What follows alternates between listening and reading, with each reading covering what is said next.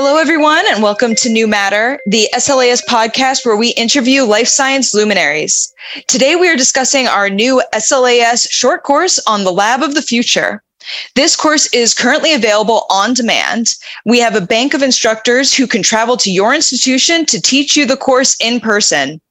Here to discuss this course with us today are the course's content creators, Mario Richter and Josh Kangas. Welcome, Mario and Josh. Hello. Hi, Hannah. Great to have you guys on. So to get started, would you guys be willing to briefly describe this Lab of the Future course? Sure, yeah. Okay, so the course was designed to give people an introduction to what we view to be the Lab of the Future. And that Lab of the Future has two components. It has a heavy automation component, and it has a heavy analytics component involving machine learning methods. So the course is broken up into first part, which is talking about the organization and the planning for the automation. And then the second part is looking at the capabilities of machine learning methods and how those would integrate in with the automated system. And then the final section is discussing basically case studies where we can talk about different solutions you might have for various types of problems you might run into. Yeah, just to add to that, I would say that the idea is really to help people who are interested in those topics and to understand a little bit more, and if they plan their new labs or their personal lab of the future, help them and give them some tools at hand that they can use to kind of use an approach that hopefully will help them to be successful in the end, and also help them just with thinking about how to approach this problem. Great. So I'm wondering if you guys would mind maybe just briefly defining what is the Lab of the Future, because I feel like it's a term we all hear, but we never really get it defined for us. Sure. So my view is just an automated system where you have very tight integration between the analysis of the data you're generating and the systems that are generating that data. Yeah, I would fully agree there. It kind of it can set up automation in a way that it helps you, of course, to make your processes more streamlined, easier, and better controlled, maybe even faster, depending on what it is that you want to achieve there within your lab. And also, of course, then taking the routine job away from your scientists and maybe give them the chance to think about something more innovative sometimes, right? I mean, sometimes people are too busy with the manual processes that they cannot really be too innovative. And idea is also, if you set up such a lab of the future that helps you, like Josh was saying, with the data analysis and making some decisions and suggestions for the next runs, for example, then maybe there's more time for you or in your team to think about other things and come up with new ideas, maybe new things to automate, new approaches. So I think it's a kind of a combination of just getting a better lab, so to say, but also offering some time for your teams to think about other stuff. Yeah, wonderful. So you kind of, briefly went over this, Josh, in your introduction, but you can go into a little bit more detail of what are the topics that are covered in this Lab of the Future course. Josh was saying the first part is more about the automation, setting up your automation and the strategy. So we'll touch a lot on kind of how to prepare yourself, do some assessment at the very beginning on what do you really need, who do you want to partner with, what do you have to consider, is there something that you maybe don't realize actually that it would be an added value, or something that you got to be aware of to say, well, this might be very difficult to automate, maybe something I don't want to touch, there's other stuff I can touch. So it's really about the whole approach. And then also once you start automating things, you will also have to consider that, okay, now I have to look at some of the data. I have to look at some of maybe the errors that I'm seeing, and then plan for another phase to optimize the whole thing. So the idea is also to give people, again, give some tools that allow them to assess what we've done, and then say, well, listen, maybe that is something we could do differently, or we have to change a little bit, instead of saying, well, this doesn't work, I just here. Which is something that you oftentimes see, I would say, with automation, is that if people run into errors and problems, they will just stop there. So that's the part. We'll have a little bit of an outlook into the future. There's a little bit about what is coming our way, what is the next wave of innovation that is already there, maybe, but maybe not common knowledge, not in every lab nowadays.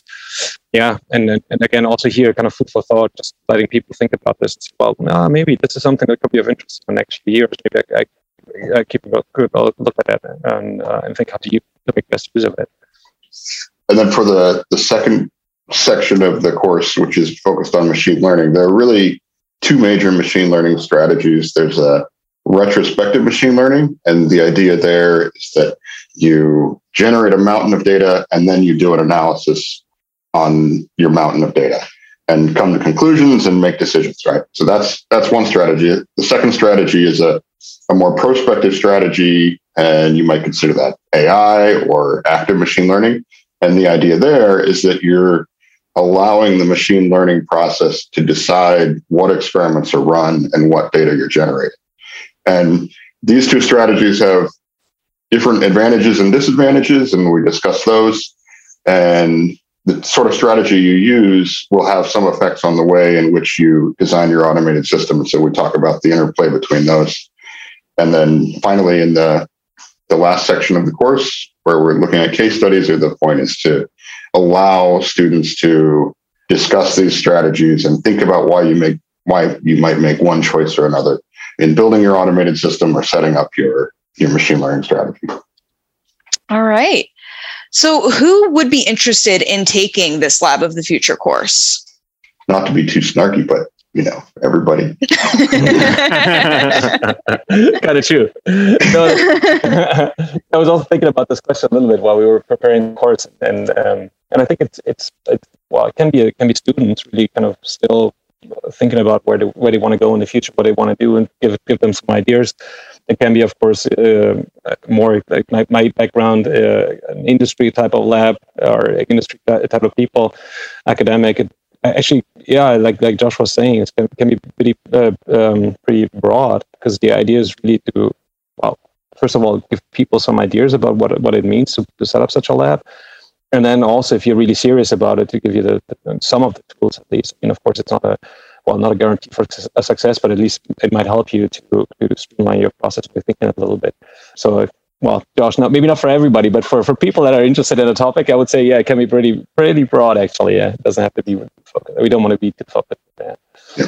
More seriously, my suggestion would be companies or research organizations where you're thinking about how you might plan for a lab of the future or the next lab that you're building with an eye towards automation and machine learning. I think it would be very useful in that context to kind of think about the scope of what's possible and what's available and what kind of strategies you can apply. Or maybe also to add one more thing. I mentioned before that sometimes, well, we just fail with automation because something wasn't planned well, or we see some failures and we just stop. It could also be helpful for people to have that experience and say, well, why didn't it work last time? What is it that I should have been doing differently or could do differently for the next project? Again, being some kind of a guide for people. It's really, I think it's super frustrating if you just stop at some point and say, well, automation doesn't work. That's something we've seen a lot in the past, I would say, also speaking from my own experience. You see that a lot, and then you say, well, maybe you should have tried it a little differently, or there's something you overlooked in the very beginning, something that you didn't think about. So yeah, also here I would say, so going from failure to success, maybe. Right.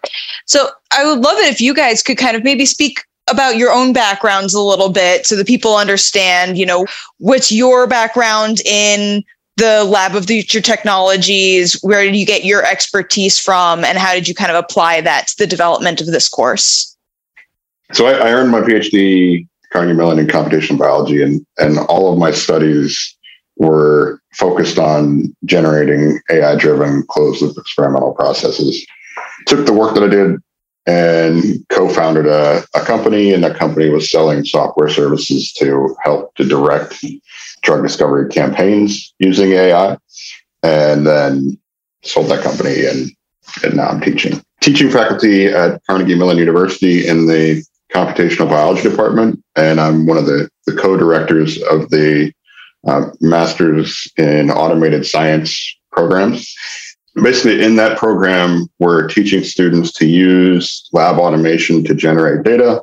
We're teaching them to use machine learning and other computational biology methods to generate different types of data, or to analyze different types of data. And then finally, we're teaching them to use AI to drive lab automation for generating data.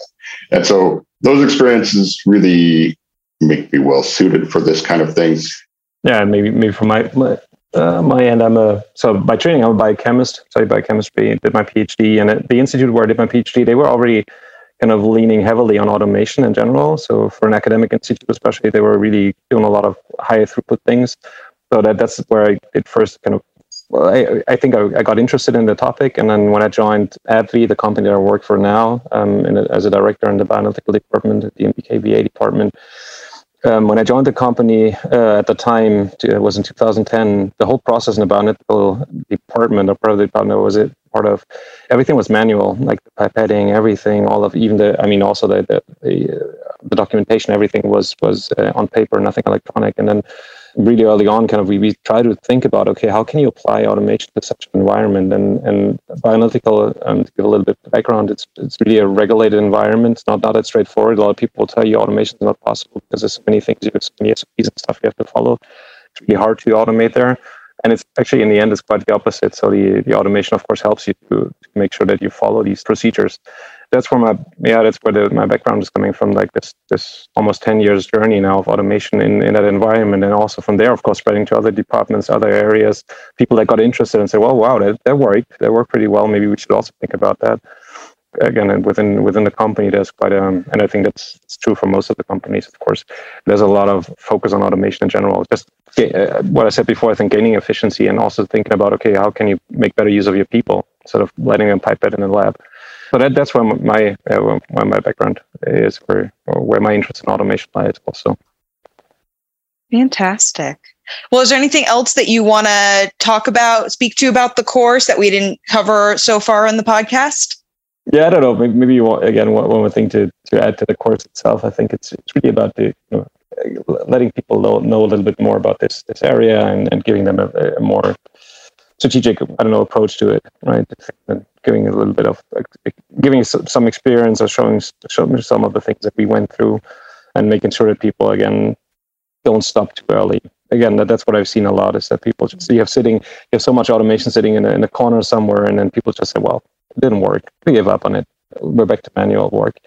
That's sad to see, and I think there's so much good stuff you can do. So hopefully the course will help a little there. All right. Well, thank you so much, Josh and Mario. For anyone who is interested in learning more or requesting to have the Lab of the Future course taught at your institution, you can follow the link in the show notes or go to slas.org and under the education banner, select short courses.